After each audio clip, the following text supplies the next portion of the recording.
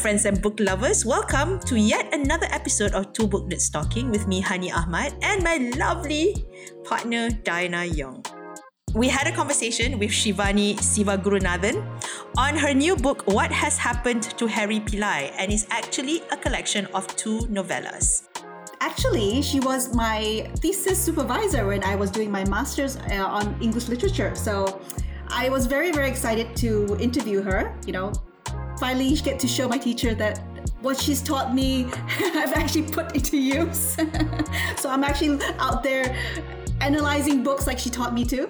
Actually, this is not her first book out. You may have read her 2021 release, which was Yalpana. And she's actually got a number of poetry books out there. But of course, these are generally smaller press, university releases.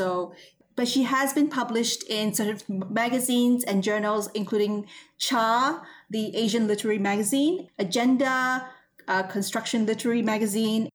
She started writing prose all the way back in 2011. Her first book, Wildlife on Coal Island, was released. And if there's anything else that you notice about all her books, there's this common theme that all her books are set on the same coal island, which she will touch on during our conversation with her. I know, it was a really good conversation. One of the nice things about talking to somebody that you sort of get her brainwave. So we had a lot of the same ideas about the topics that she wrote about in her book, and you can take a lot of the messages away that she actually put in because we could read them from her point of view as well. For me, that was something that I thought I could pick up a lot on because maybe I just have a little bit more understanding of the way she writes. Okay, everybody, enjoy the interview. Can we just actually begin? Just give us a little bit of a rundown of what has happened to Harry Pillai, which is actually just 2 stories, right? There's two novellas in here. Master Your Life and What Has Happened to Harry Pillai. Tell us a little bit about these stories. Sure, Diana. So, as you've already mentioned, What Has Happened to Harry Pillai is a collection of 2 novellas. One is What Has Happened to Harry Pillai and the other is Master Your Life. And both novellas are set on a fictional island I created just over 10 years ago, which makes me sound really old. And the island is called Coal Island. And the 2 stories are separate, but there is a overarching theme that runs through both novellas, and that is the giving away of power to figures of authority and the colonization of the mind.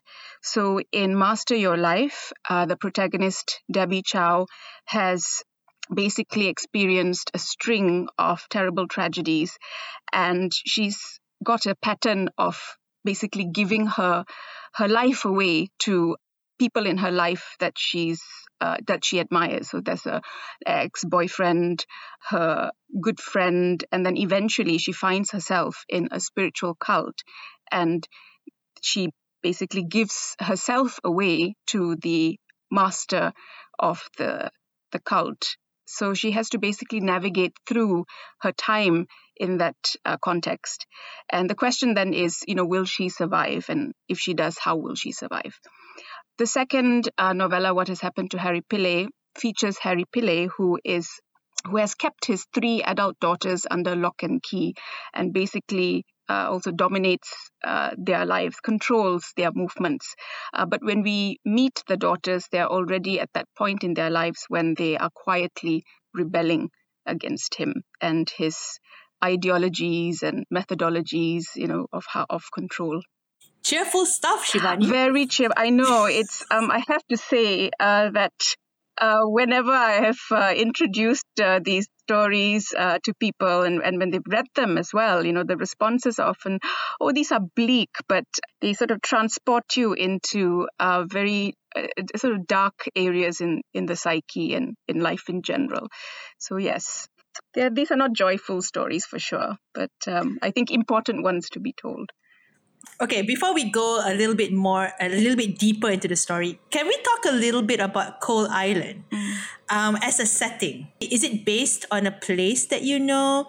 What I like about it is because you set it on an island, it also has a bit of that isolation and where small subsets of communities can actually exist and people don't know people from the mainland, so to speak, Yeah. might not necessarily know what goes on. So can you tell us a little bit on why you set your stories on an island? Yes, for sure. I mean, I think I'll have to take you back to my beginnings as a fiction writer. So I started writing early in life, but I was writing poetry. And when I shifted to writing fiction, I'd always wanted to write fiction. I found it really impossible to write stories that were based in locations that I knew. So, for example, stories that were set in Subang Jaya or Port Dickson, where I'm from, always turned out stilted and just didn't seem to flow very well. But when I sort of accidentally created Coal Island, when I gave up attempting to set my stories in Kuala Lumpur or Subang Jaya, but created an island that was still located in Malaysia. But as I began to write stories set on Coal Island, I realized that actually Coal Island was very much based on Port Dickson, which is where I grew up. And Port Dickson is a small town, and it has an island vibe. Obviously, it's by the sea as well. And it has that sort of small town feeling, and the people kind of know one another. And that was my experience growing up in the 80s and 90s in Malaysia. And so after that, I found that, having a fictional setting really worked for me. So I continued to go back to Coal Island, because every time I returned to Coal Island, I found that there were new stories, new characters, and it just really was conducive for my imagination. It just allowed me to write freely and to explore topics that are very much connected to Malaysia and centered on Malaysia, without the pressure of having a setting that was identifiable by people. So I quite like that element of mystery as well, which is it's not mysterious anymore, because nowadays I talk very openly about the fact that Coal Island was based on Port Dickson, where I grew up. But I think that distance really helps me to explore freely, and it also leaves lots of room for play and experimentation.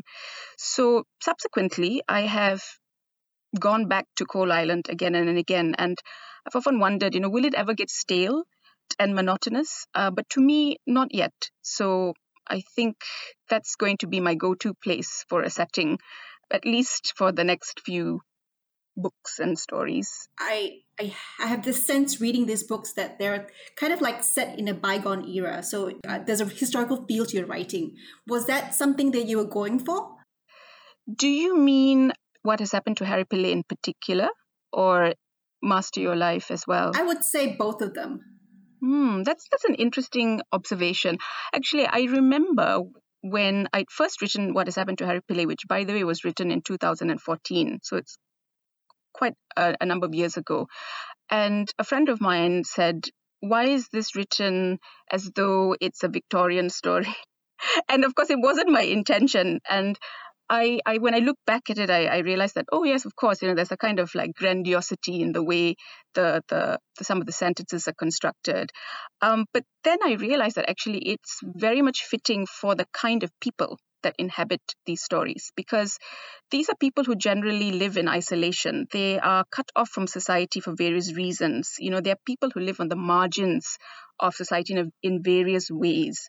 So there's an element of being cut off and existing in a sort of bubble. So perhaps that's why that archaic feeling or mood is there. And I think particularly in What Has Happened to Harry Pillai, it was definitely something that I became more conscious of, because these were people who hadn't acculturated. Harry Pillai himself had left Sri Lanka at some point in his life, but he never quite entered Malaysian society. His daughters also don't know what it really means to be a Malaysian and to interact with other cultures and communities, which, of course, then they become more curious about, which is why they begin to leave the house and meet other people from other communities, like Sally, the youngest triplet, who befriends the Orang Asli community, and then Betty, who befriends the lighthouse keeper, who is Malay, and his wife, who's Malay. And that's their introduction to the outside world and to the complexities of Malaysian life. So I think that the fact that they live a very sheltered life means that also their vocabulary and their perceptions and perspectives of the world are somewhat stunted and may appear then to be quite old-fashioned.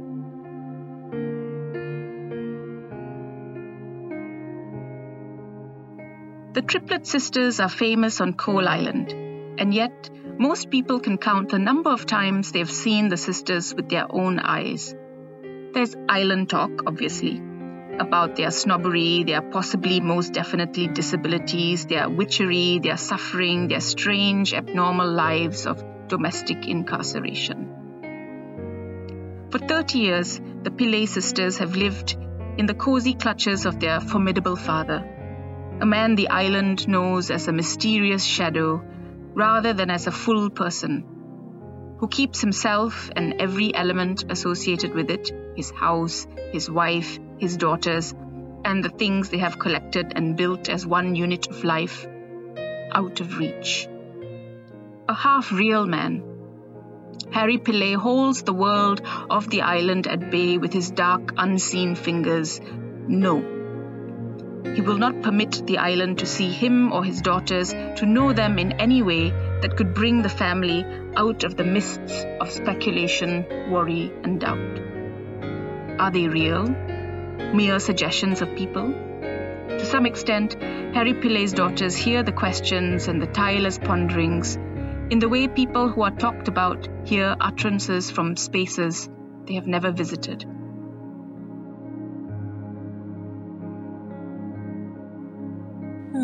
Can I tell you the kind of vibe I got from reading the second story? I was thinking like Bronte sisters. Yes, somebody else said the same thing. And White Sargasso Sea as well, because maybe it's an island setting. By the way, White Sargasso Sea has been a huge influence for me. I mean, it's one of those books that I was obsessed with in my 20s when I was reading a lot of Caribbean literature when I was doing my MA. And Jean Rhys was just a writer that I felt was a huge discovery for me. So I'm happy that White Sargasso Sea has sort of entered the novella in some way. I'm not surprised because obviously, it's a big influence. But the Bronte sisters reference, honey, that's really interesting because somebody else said the same thing to me. Said this reminds me of the three, Bronte sisters sitting at home and kind of like inventing their own characters and, entertaining themselves. And also there's a bit of a gothicness to a little bit of how you write. I don't know. Maybe that's just the second story because that one I liked your second story more than your first. Yeah. I don't know. I just liked. I think there was a lot of really cool imagery and prose in your second one as well. My next question is, I guess I want to talk a little bit about female agency, right? Because we always talk about female characters and giving them power over their lives, right? And then you were talking about how these are characters that they give away a lot of their power. However, for like your first protagonist, like Debbie, right? I kind of thought, the people always say when women are given the ability to make decisions for themselves, they probably would want to use it for good or they want to use it. And yet, how you get her agency is that she used it to join a cult. And it's the same. Like you have like these three sisters who kind of like rebel in their small ways, and you give them decisions that are not necessarily good decisions. And I always felt in Malaysia, especially when you talk about female characters in books, in film, in TV. There's always this problem when you give them this kind of agency. You give them power and then you give them decisions that people don't agree with. I mean, the thing that I want to discuss, maybe to talk about why these sort of characters fascinate you and what do you have to say about this sort of like idea of, female agency in your novels? First of all, I think it's complex and it's not straightforward. It's definitely not easy. So that was what interested me in terms of how does one move from a space of suppression and oppression to that point where one then attempts to move out of it. First of all, there's this journey towards agency. So first of all, it's like even recognizing that you're in that position I think that's already an important step. And then recognizing the fact of being oppressed or trapped in one situation doesn't necessarily mean that you're out. It then means that how do you navigate through the complexities of the situation to get out of that. And so I wanted to look at it realistically. Of course, I think it would be fantastic if a female character recognized that she was in this position and then was able to straight away make the right decisions and then is free. I think that would be too much of a two-dimensional happy ending kind of story, which wasn't what I was going for. As you rightly pointed out, Honey, that these are not joyful stories, and they're certainly not easy stories as well. The other thing that I think is important is that when people experience great trauma and heartbreak, and they're going through a lot of psychological and emotional turbulence, they're not going to be able to make the right decisions. And I wanted to explore the mistakes that we make. By we, I mean, we human beings. And then, of course, specifically in both the stories, there are women who are in this situation. I've asked people this several times, whether they think the ending for Master Your Life is a happy one. And people look at me and say, I don't think you can say this is a happy ending. But I said, optimistic to some extent, perhaps, because she does make a decision to go, because she could easily have stayed within that situation. But she leaves, and she also begins to inhabit her brokenness on her own. I mean, it's an autonomy that's flickering. I'll tell you also that I was influenced by a short story by Margaret Atwood called Bluebeard's Egg, which has always sort of stayed with me. It's a story, again, of a woman being very much attached to her husband and makes the worst decisions because she's thinking too emotionally and she can't really see the what's going on very clearly. And at the end, she realizes many terrible things, but we don't really know whether she's going to flourish after this. But there is a tiny indication that the realization that she's in the situation is already a movement forward. So there's a hint that some kind of autonomy is beginning to rise, but more than that, we don't know, what will happen. But in that sense, the fact that it has emerged somewhat is sort of optimistic. So I think in Debbie's case, for sure, the decision to act, the decision to leave, and then at the end realizing that what she has is herself, and that should be enough, to me indicates that it's hopeful. Yeah, there's a bit of hope. There's hope. And I would say, of course, in Harry Pillai, that the three sisters, realistically speaking, if they've been trapped in the house, living by their father's ideologies, would they really be able to make the right decisions, the ones that are going to be serving their well-being immediately? No, it's going to be a wonky, sort of movement towards action and agency.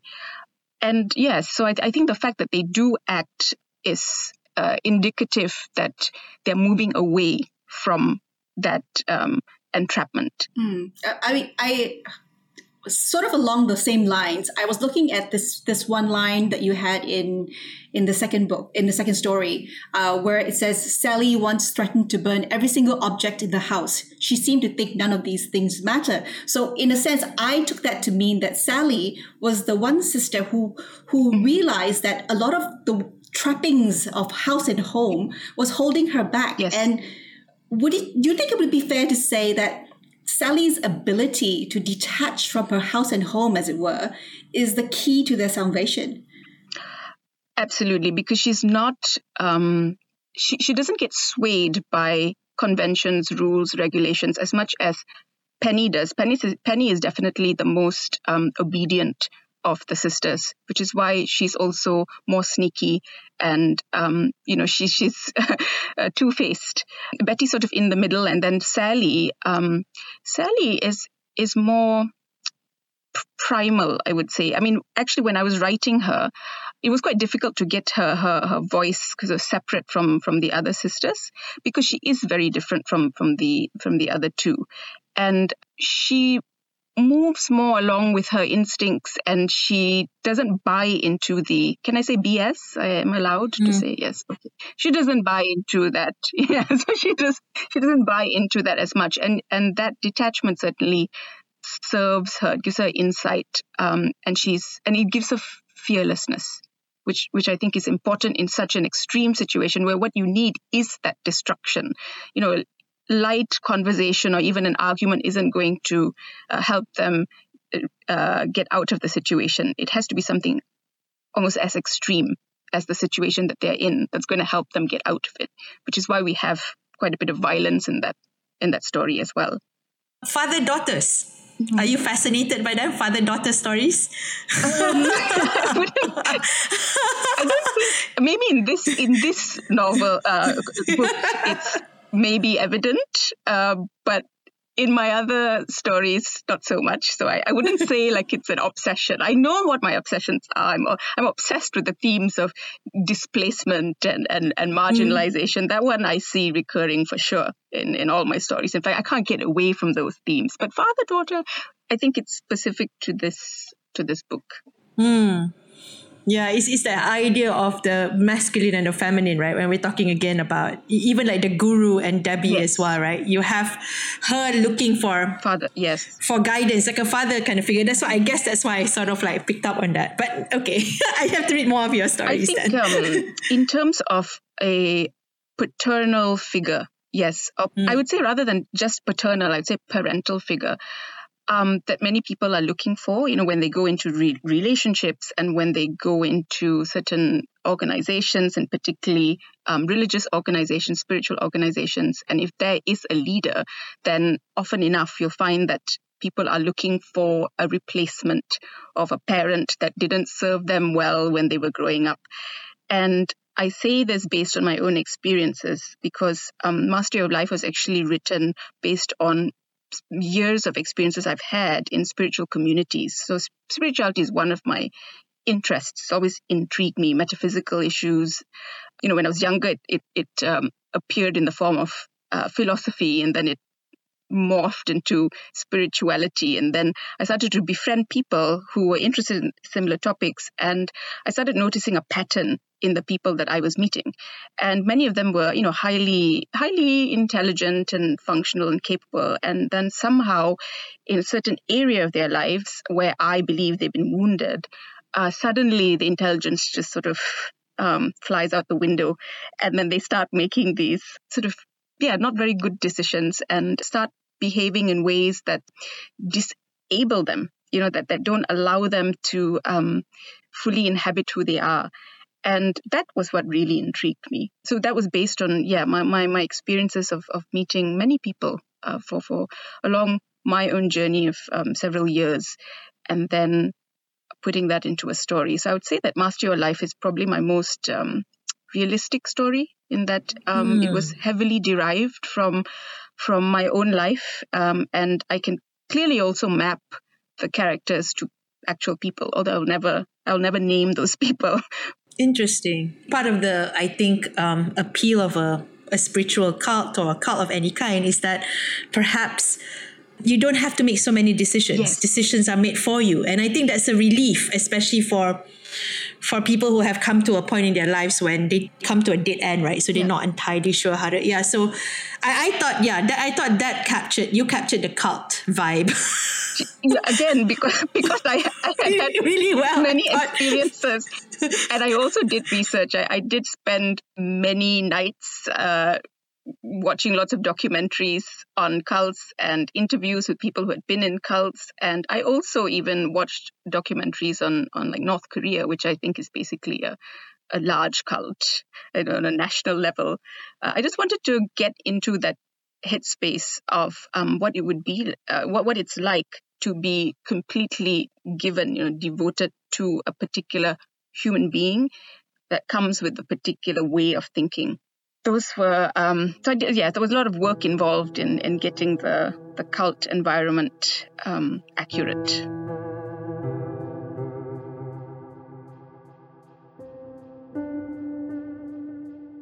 It is said that when Debbie Chow walked into the grounds of the Master Your Life establishment, the grass mysteriously rearranged itself into a perfectly manicured lawn. She donated her life to Sujan Rao, aka Master's organization, and together with the 5 other members of Master Your Life, or MYL, Pinky, Jocelyn, Timothy, Sinfat, and Ganapati, she'd found the family she had longed for. That is what MYL will do to you, so the story goes on the island. It gives you what you have been craving for since the beginning of human life, and it can also take it away. Oh, it can take it away was the warning that drifted around the island once MYL had become a heavy presence 8 years into their arrival. The caution wasn't sparked by Debbie's marvelous conversion from a reeking and blotchy alcoholic to a washed and powdered saffron-robed street preacher. In fact, her transformation diluted stories of alarm and worry that parents were using on their children and insecure spouses were using on their flighty other halves to stop them from going down the route of the desperate and the depressed, who so easily found themselves on JWW Birch Lane.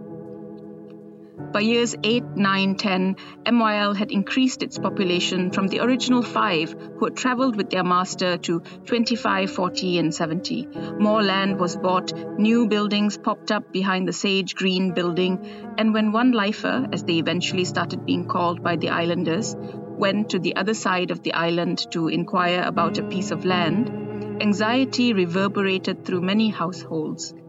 It was an anxiety that ultimately exploded in MYL's 10th year, when the tragedy that obliterated more lives than anyone could imagine happened.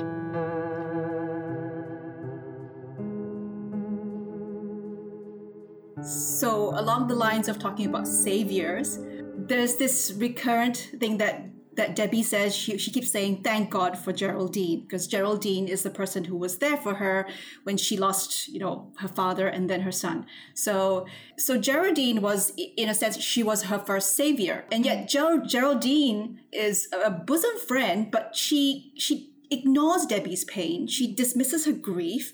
She's absolutely clueless to Debbie's actual wants and needs. So she kind of is like she's a savior, but she's just there. She has a savior complex. She's sort of using Debbie in a way to soothe herself. So Geraldine she thinks that she's Debbie's savior, and predictably she doesn't take it lightly when Debbie finds a new savior. So do you think Geraldine needed Debbie more to be, and she needed to be her savior more than Debbie needed to be saved by Geraldine? Who do you think got more out of that relationship? Yeah, that's a really insightful point, Diana. And I'm glad you picked up on that, because I've had readers tell me that Geraldine was a really good friend. And I had to kind of look at those people in a new light, because how could you not see that it was very much a one-sided friendship? And I don't know if I would call it a friendship necessarily. It was more like a codependency, And indeed, Geraldine very much needed somebody to control, and a character like Debbie was the perfect person for that. Essentially, Debbie has spent most of her life being a doormat, and so she is the sort of person who would get attracted to a person like Geraldine, because what Debbie wants is somebody to make the decisions for her and to basically lead her life for her, because she doesn't know how to make decisions, or she doesn't feel like she has the capacity to do that. But of course, we are witnessing Debbie's evolution. What we are seeing essentially is her growth. It's a difficult one, and that's essentially the whole novella. It's that the journey that Debbie takes towards that point of birthing herself out of this space of being colonized by others. So yes, I think, Diana, you're right there. I think that Geraldine definitely needed Debbie as much as Debbie needed Geraldine. That's where I would maybe differ a bit, because I think Debbie, for that time when she didn't feel into her own autonomy, needed to be led in a certain way, or that's her belief anyway. It's probably not true, but that was her perception, that she wasn't capable of making decisions on her own. And of course, when she does eventually come to that point where she has a sense that she can move away, make a decision for herself, she enters a cult. So that's the irony. Right? So she replaces one figure of authority with another. I like that your book explores a lot of love, but also sexuality. You know, I always feel that sometimes you read a lot of local writers, there's a lot of restraint. I like that's how Betty and Penny kind of explores a certain degree of independence, and it's through sex, you know? And of course, the master controls like his disciples via sex. It is kind of like very furtive and dark longings of women that you kind of explore through your characters. So yeah, can you talk a little bit about that, about how you explore, I guess, a certain degree of desire, a desire to be needed, a desire to be free via, via sex, basically. Yeah, I just feel like with sexuality and women, so much has been conditioned, for us. Like so much has been prescribed for us. Like this is how women should be behaving, how they should be responding to their bodies, how they should be presenting their bodies, and of course, how much advantage has been taken of women's bodies. So in Master Your Life, that was primary on my mind because sexual abuse is so rampant in many of these spiritual and religious settings where God and divinity and religious teachings are being used in order to condone sexual abuse. So this is something that I had witnessed firsthand, and this is not a new topic, but it became very alive and fresh for me because I started seeing people actually, being affected by this. So I wanted to show just how manipulative some of these figures of authority could be, and how easily women, because there's so many roles and expectations prescribed to women, assigned to them, women easily get pulled into these situations. And sometimes even, within a woman's perspective, they think that that's what they should be doing. If I am going to gain some power in this cult, as Debbie thinks, then sure, if this is the way, if this is the way to God, if this is the way to salvation, then he's freeing me, right? He's freeing me to enjoy my desires, right? Exactly. He's allowing me. Yes, precisely that. And of course, I wanted to show how convoluted and problematic that is. I'm using very, sort of mild words right now. I would probably use stronger words. And then, of course, in what has happened to Harry Pillai, the sisters have been banned, from expressing themselves. And I wanted to show that actually sexuality, female sexuality, it's natural. I mean, it's just, a part of who we are, and it's not a taboo. And of course, in the way that Betty and Penny are exploring their sexuality, it's very much a taboo because of the way they have been brought up. They've been taught that they don't have these needs, and that's something that they shouldn't be doing. So yes, I wanted them to have the freedom to explore that. But of course, it comes with consequences, and it's also uncomfortable, for Penny in particular. I think Betty is a lot more at ease with her sexuality, I think, just in terms of her temperament. But for Penny, it's sort of, a little bit more difficult because she's more conditioned by her father's thinking. By this patriarchal mold, essentially. In both stories, there is that patriarchal mold that the women are responding to and eventually have to break out of.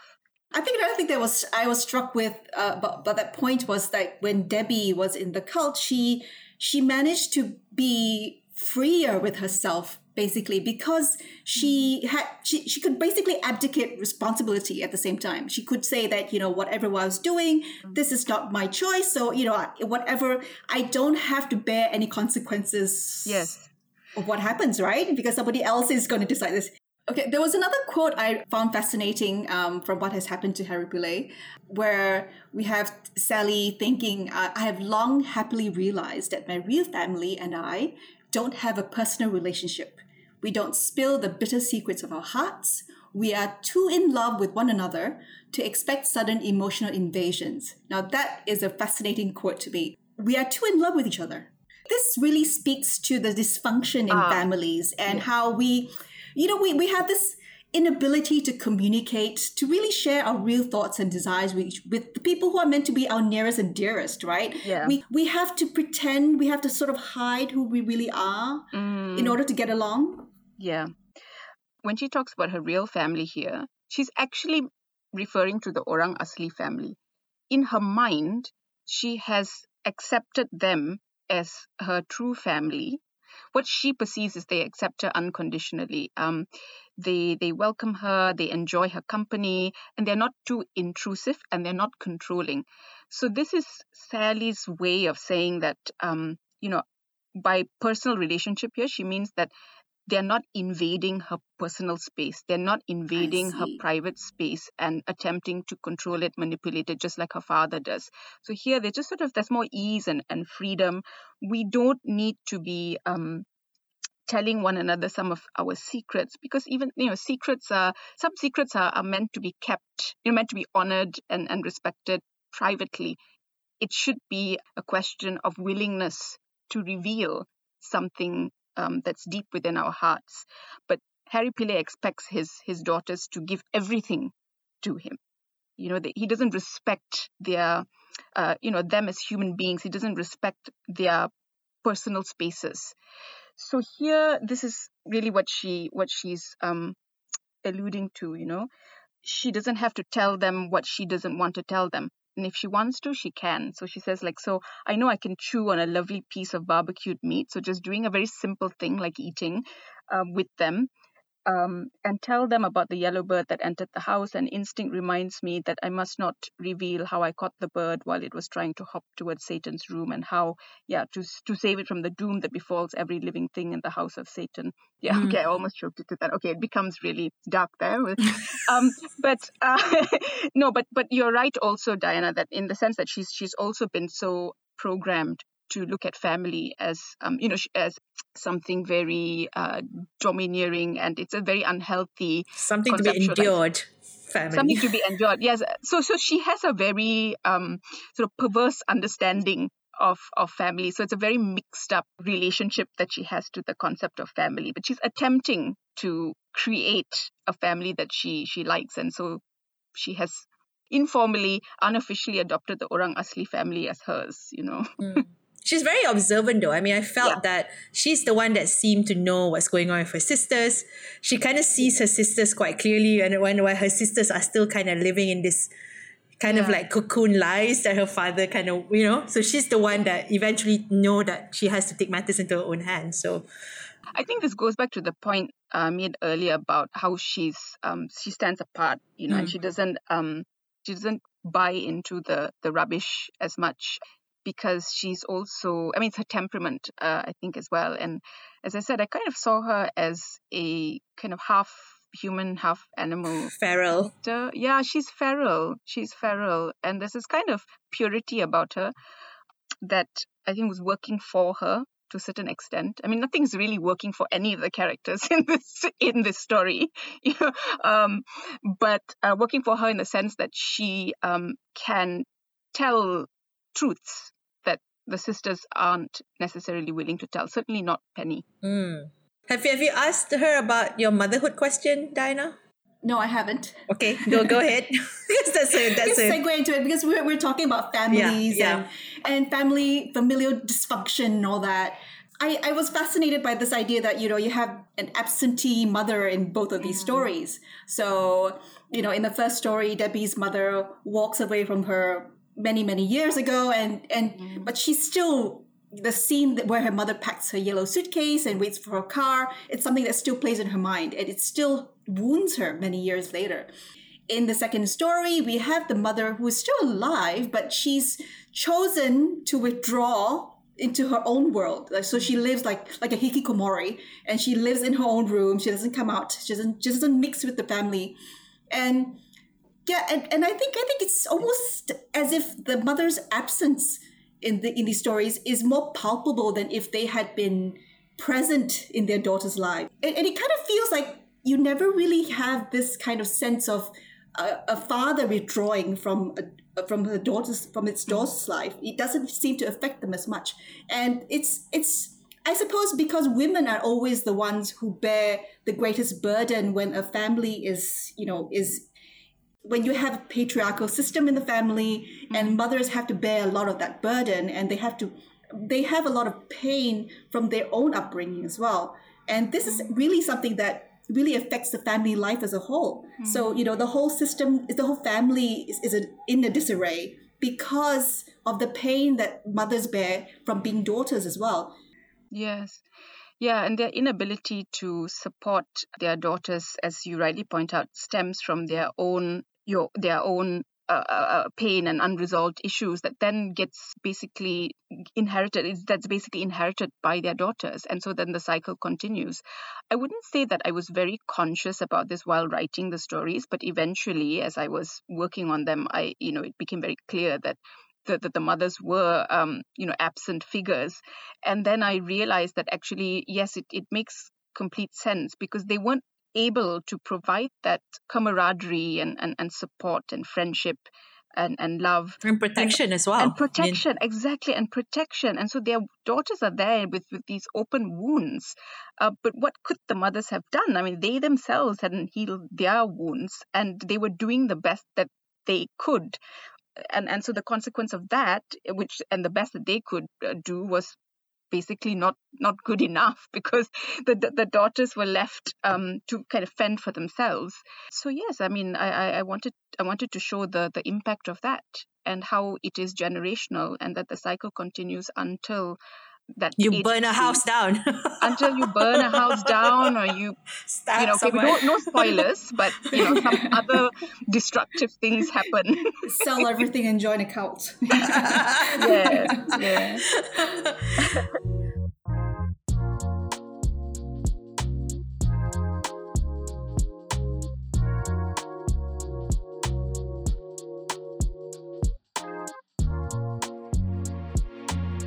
Okay, we're going to go into writing and booknet questions.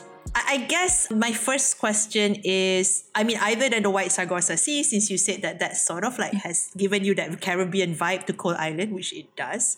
What other books and writers have, influenced you or you've liked through the years? Yeah, so host of Caribbean writers for sure. As I said, in my 20s, I spent a lot of time reading them. So Jean Rhys is one of them.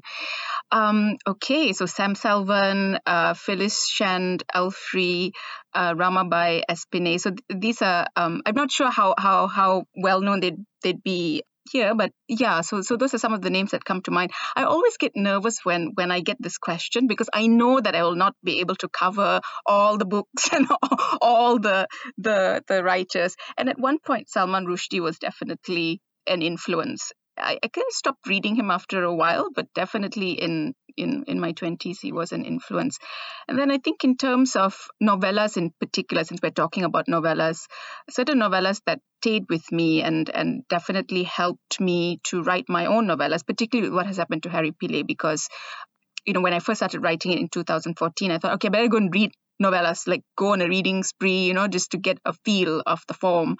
And the ones that come to mind are like Death of Ivan Ilyich. Okay, again, depressing story by Tolstoy.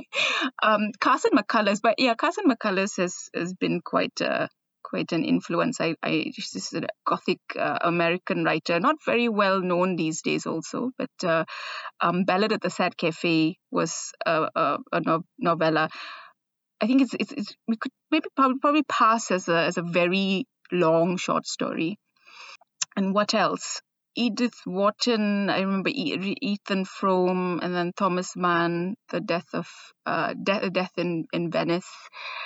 And then of course all our Malaysian writers. So what happens is when I'm teaching, because I was teaching Malaysian literature for a while, that was my time to also then, kind of explore our Malaysian writers. So I'd say K.S. Maniam is an influence, although probably you can't really see it in the work necessarily.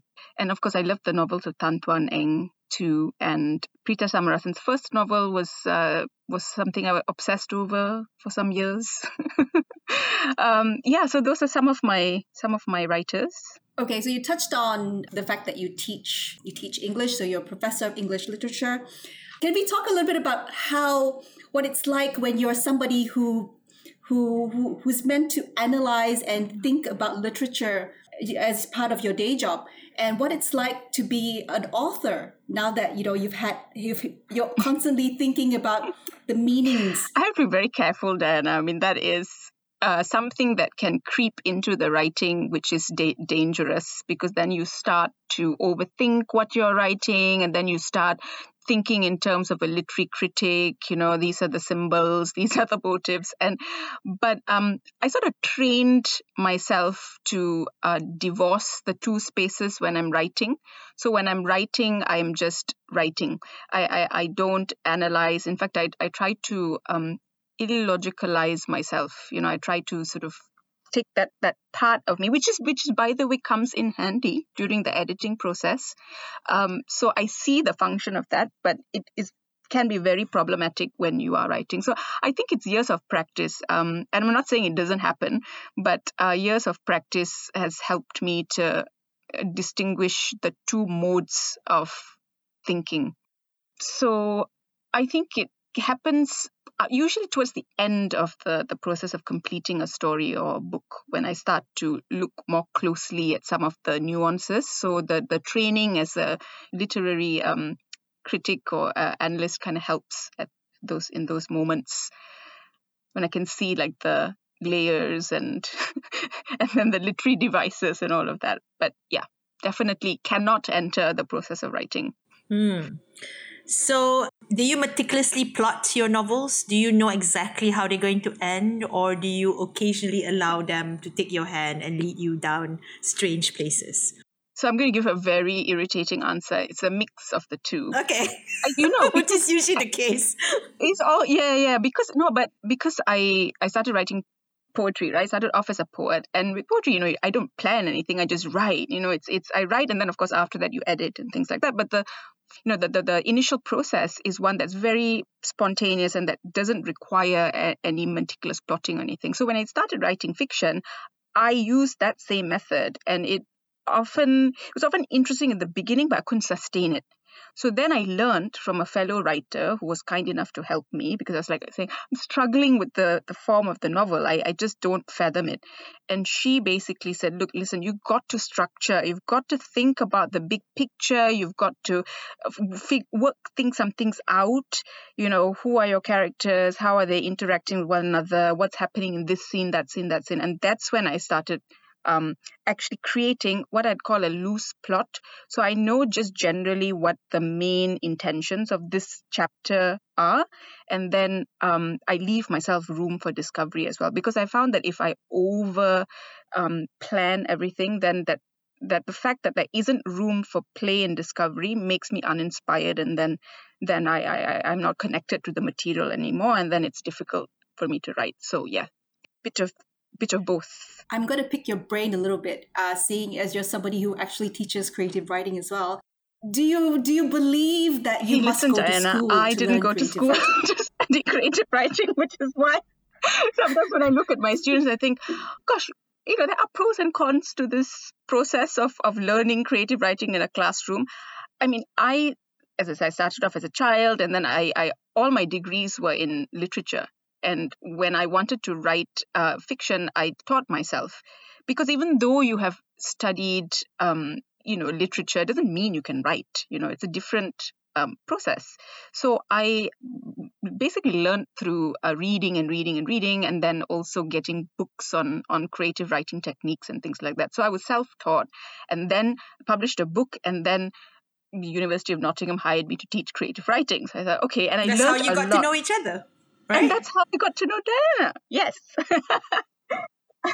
Although not through creative writing, through literature. I think studying creative writing can be useful because you learn certain techniques, and in a way that's in a speedy fashion. So you don't have to spend too much time picking these things up. There's a danger too if you have a very prescriptive teacher.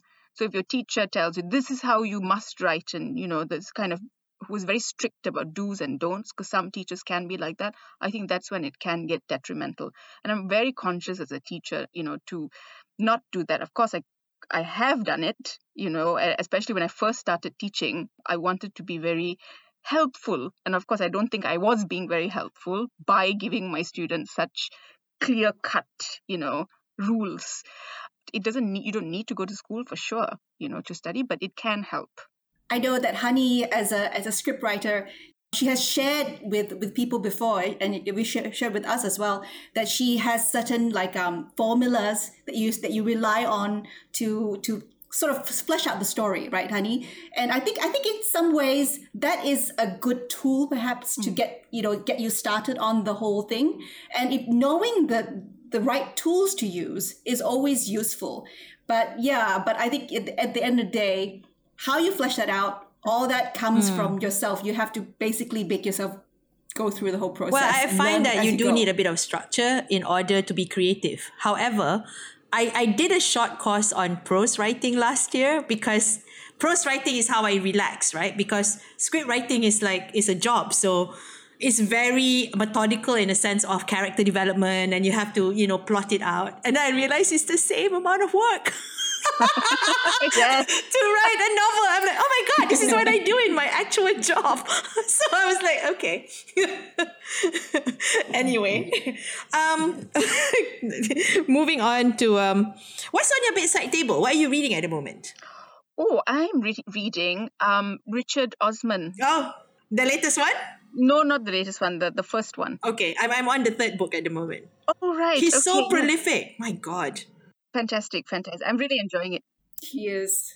That's at least a book a year. More than a book a year, I think, at this stage, yeah. I'm reading things. So now I'm on a mission to read books that are very different from the kinds of books I produce. So I'm learning from particularly crime books. So that's my interest at the moment. It's one of my favorite genres.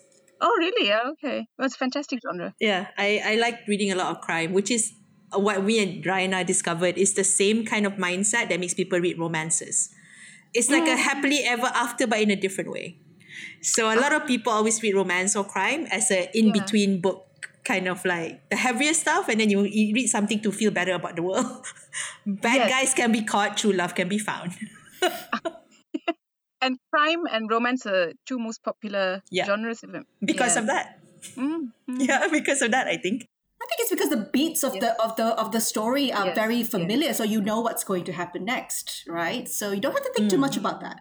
You don't have to worry too much about that. Or as they say, happily for now, right? Like yes, you caught the bad guy for now. For now. But the bad guy might come back, like Moriarty. If I were to allow you to go into a bookstore tomorrow, but you could only visit one genre area, which one would that be? Like right now, because I said I'm in this space, I would be going to the crime fiction space. Yes. Usually be literary fiction. Right. Okay. Just general fiction or literary fiction. But now in fact, that was where I was. Have you read Tana French at all? Because she does crime fiction, but she does very deep character stuff. Yes. And in fact, that's what Dublin Murders, which is actually a TV series.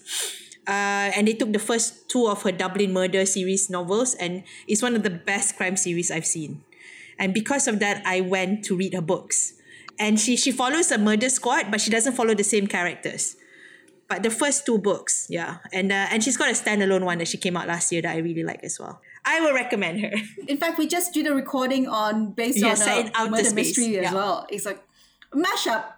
Yes, it's a sci-fi murder mystery. It's called Station Eternity. Yes, very cool. And the more Diana hangs out with me, the more crime and horror she reads. well, yes, even me. I'm more a sci-fi fantasy person, but I seem to be getting into it because of Honey. Shivani, who do you write for? Who's your audience? Because you always have this clash between, like as a Malaysian writer, it's very hard not to be influenced by Western, especially if you're English-speaking English writer, right? But at the same time, there's also trying to find what it is your identity as a Malaysian writer, what kind of stories you want to tell, right? When you write your stories, who do you write them for? So, when I was younger, I used to be very firm that I wrote for, Malaysians. I was very clear in my mind. But then as I started writing more stories, I realized that that was actually limiting me as well, because then it just means that, I don't know, it kind of created a framework in my mind that didn't necessarily allow me to explore. So these days, I just write for myself, and then I see who picks it up, because I've had a real range of people who have gravitated towards my books, Malaysians, non-Malaysians, and I've been trying to figure out, like, what's the type of person who would pick my book up? And honestly, I cannot tell you what that type is. I've had, at one point, I said, oh, many Indian women are writing to me and saying that they're liking the stories. I'm like, oh, is it Indian women that I'm writing for? And then there will be this, person from the, man from the middle-aged man from the UK who likes my book. And then I'm like, oh, that's not true also. So I found that it's best if I don't have an audience that's very specific in mind, but I'm writing for, to please myself, to reach the standards that I set for myself. And then I let it go, let it go out into the world and see where it lands. Okay. What else can we expect from you? Are you working on anything right now? Is there anything that is going to be coming out soon? Actually, I'm working on a novel. Yeah. I don't know. It's set in Coal Island again. That's all I can say, and it's something that I've been working on for a while. And I'm at that stage where I'm doing the research, and I'm hoping to start the process of writing once the semester ends, which is in May. So let's see. I mean, you created like this Coal Island as your world, right? This is your Marvel universe, right? Right. So do any of your characters come into each other's stories? Yeah, so I did an interview with Shamila at BFM, and they asked me this question because they interviewed me for Yalpanam. And Yalpanam, I don't know if you've read it, but it features a very old woman called Pushpanayagi. And so they asked me this question, like, will Pushpanayagi be making an appearance in another story? And I actually say, yes, she will be coming back, and in this novel that I'm writing. And it's really exciting because, it's sort of, it's like, when you watch TV shows where a character from another TV show appears, it's got a sort of particular thrill about it. So I'm experiencing It's like CSI or like Special Victims Unit, right? Where everybody just kind of goes around. And I mean, it's one universe, right? Yeah. Yeah. Yeah, like Shonda Rhimes, I think she likes to put characters from her other shows into even shows, Emily St. John Mandel, right? She does that for her novel. So you have a little bit of insight of another character. So even hers is a little bit sci-fi, a little bit magical realism. Even hers kind of like intersect a little bit. Yeah, I think that's interesting because you have a different perspective on this character that you wrote before from somebody else's point of view. Yes. Definitely. So there could be some of that. I mean, in my first book, which is a collection of short stories, that happened because they were all short stories set on Coal Island. So some of the characters had entered the other stories, and that was very fun. Interesting. It's interesting. Should make a show. I mean, I do this all the time. I'm such a hustler. I'd be like, hey, you better make a show. I'm a script writer. Ask me. I'm quite happy too, honey. Let's do a Coal Island something. I'm not sure what it is, Is it slightly... Anyway. Okay. Slightly bonkers, yes. Have a bit of a Caribbean vibe in the middle of Meets Klang or something. PD vibe. PD vibe, yes. Very nice. Thank you so much for talking to us today. Thank you very much for having me and for asking such insightful questions and for engaging in a discussion about the book.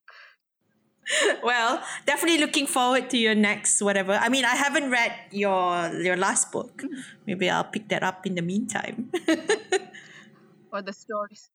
I do wish sometimes that, when we get to speak to an author, because there's always something that we have to hold back. We can't give the whole story away. It always feels like, it'll be so much better if we could actually have a full-on book discussion with you and really go into all the details. Well, let's do a book club or something, where we sit and dive into. That would be lovely. I think, definitely. What did they eat on Coal Island?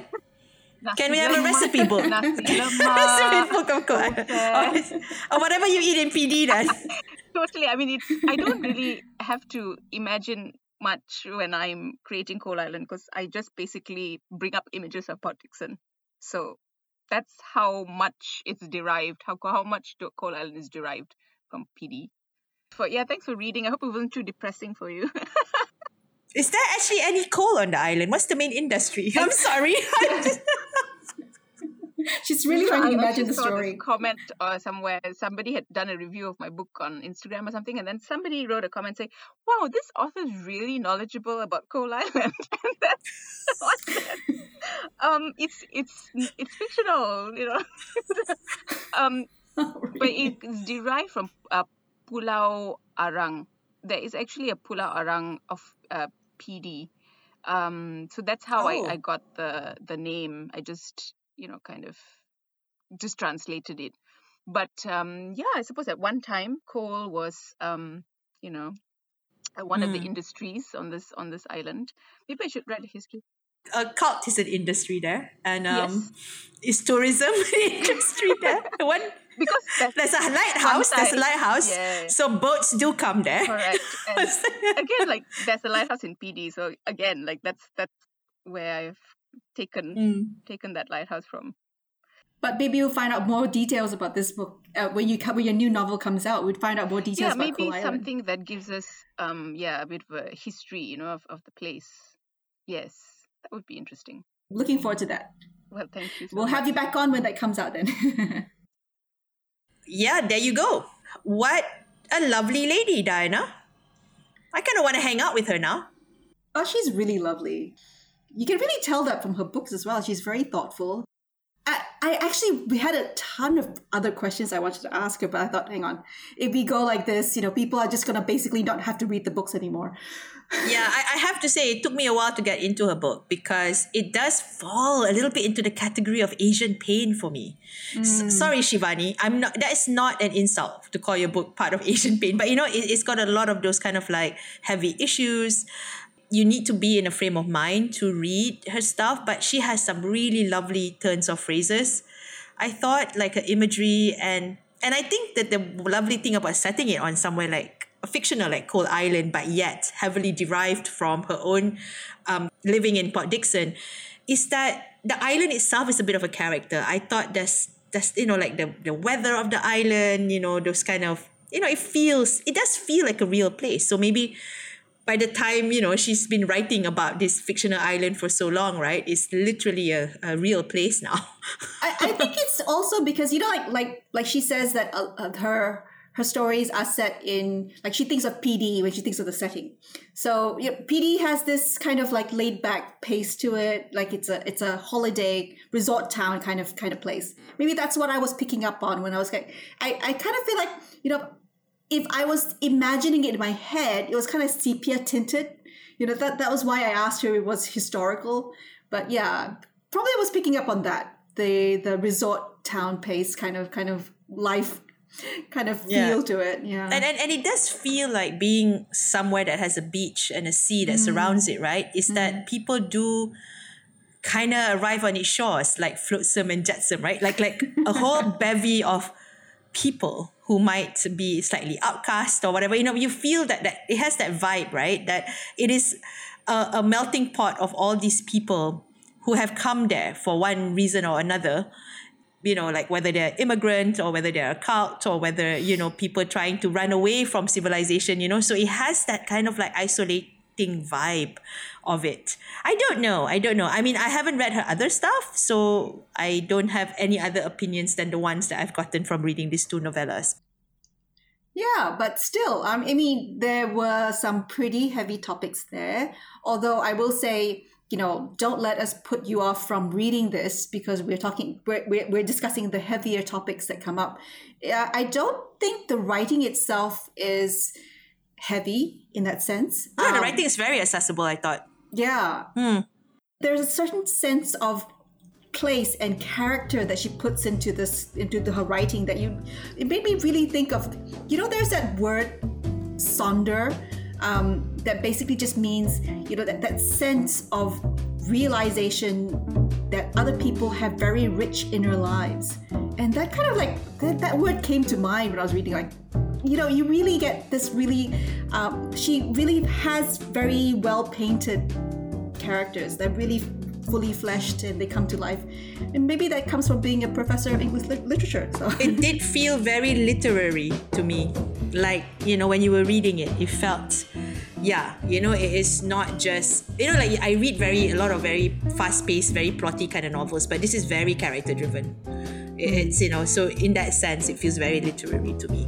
But yeah, again, don't feel that you don't want to read something like this just because the subject matter is heavy. My suggestion is that to start with the second story first and then go to this first story, because I thought the second story was a bit easier to kind of get into, personally for me. But then again, you know. Okay. Thank you so much for listening in on another episode of Two Bookniks Talking. We do realize that we have been a little spottier of late in producing content, and I'd like to say that that's because we are spending a lot more time focusing on the quality rather than the quantity. Is that being a bit too much, honey? That's fine. But we will still stay in touch on our social media. You know, give us a little bit of time. We have a lot to wander through. Indeed. Yeah, so this show is produced by myself and our wonderful producer, Stephanie Ong. We'd like to also thank our patrons, however many of you are left, for still supporting us. We will get there. Thank you for, you know, just being there for us for the past 4 years. Bye. Until next time.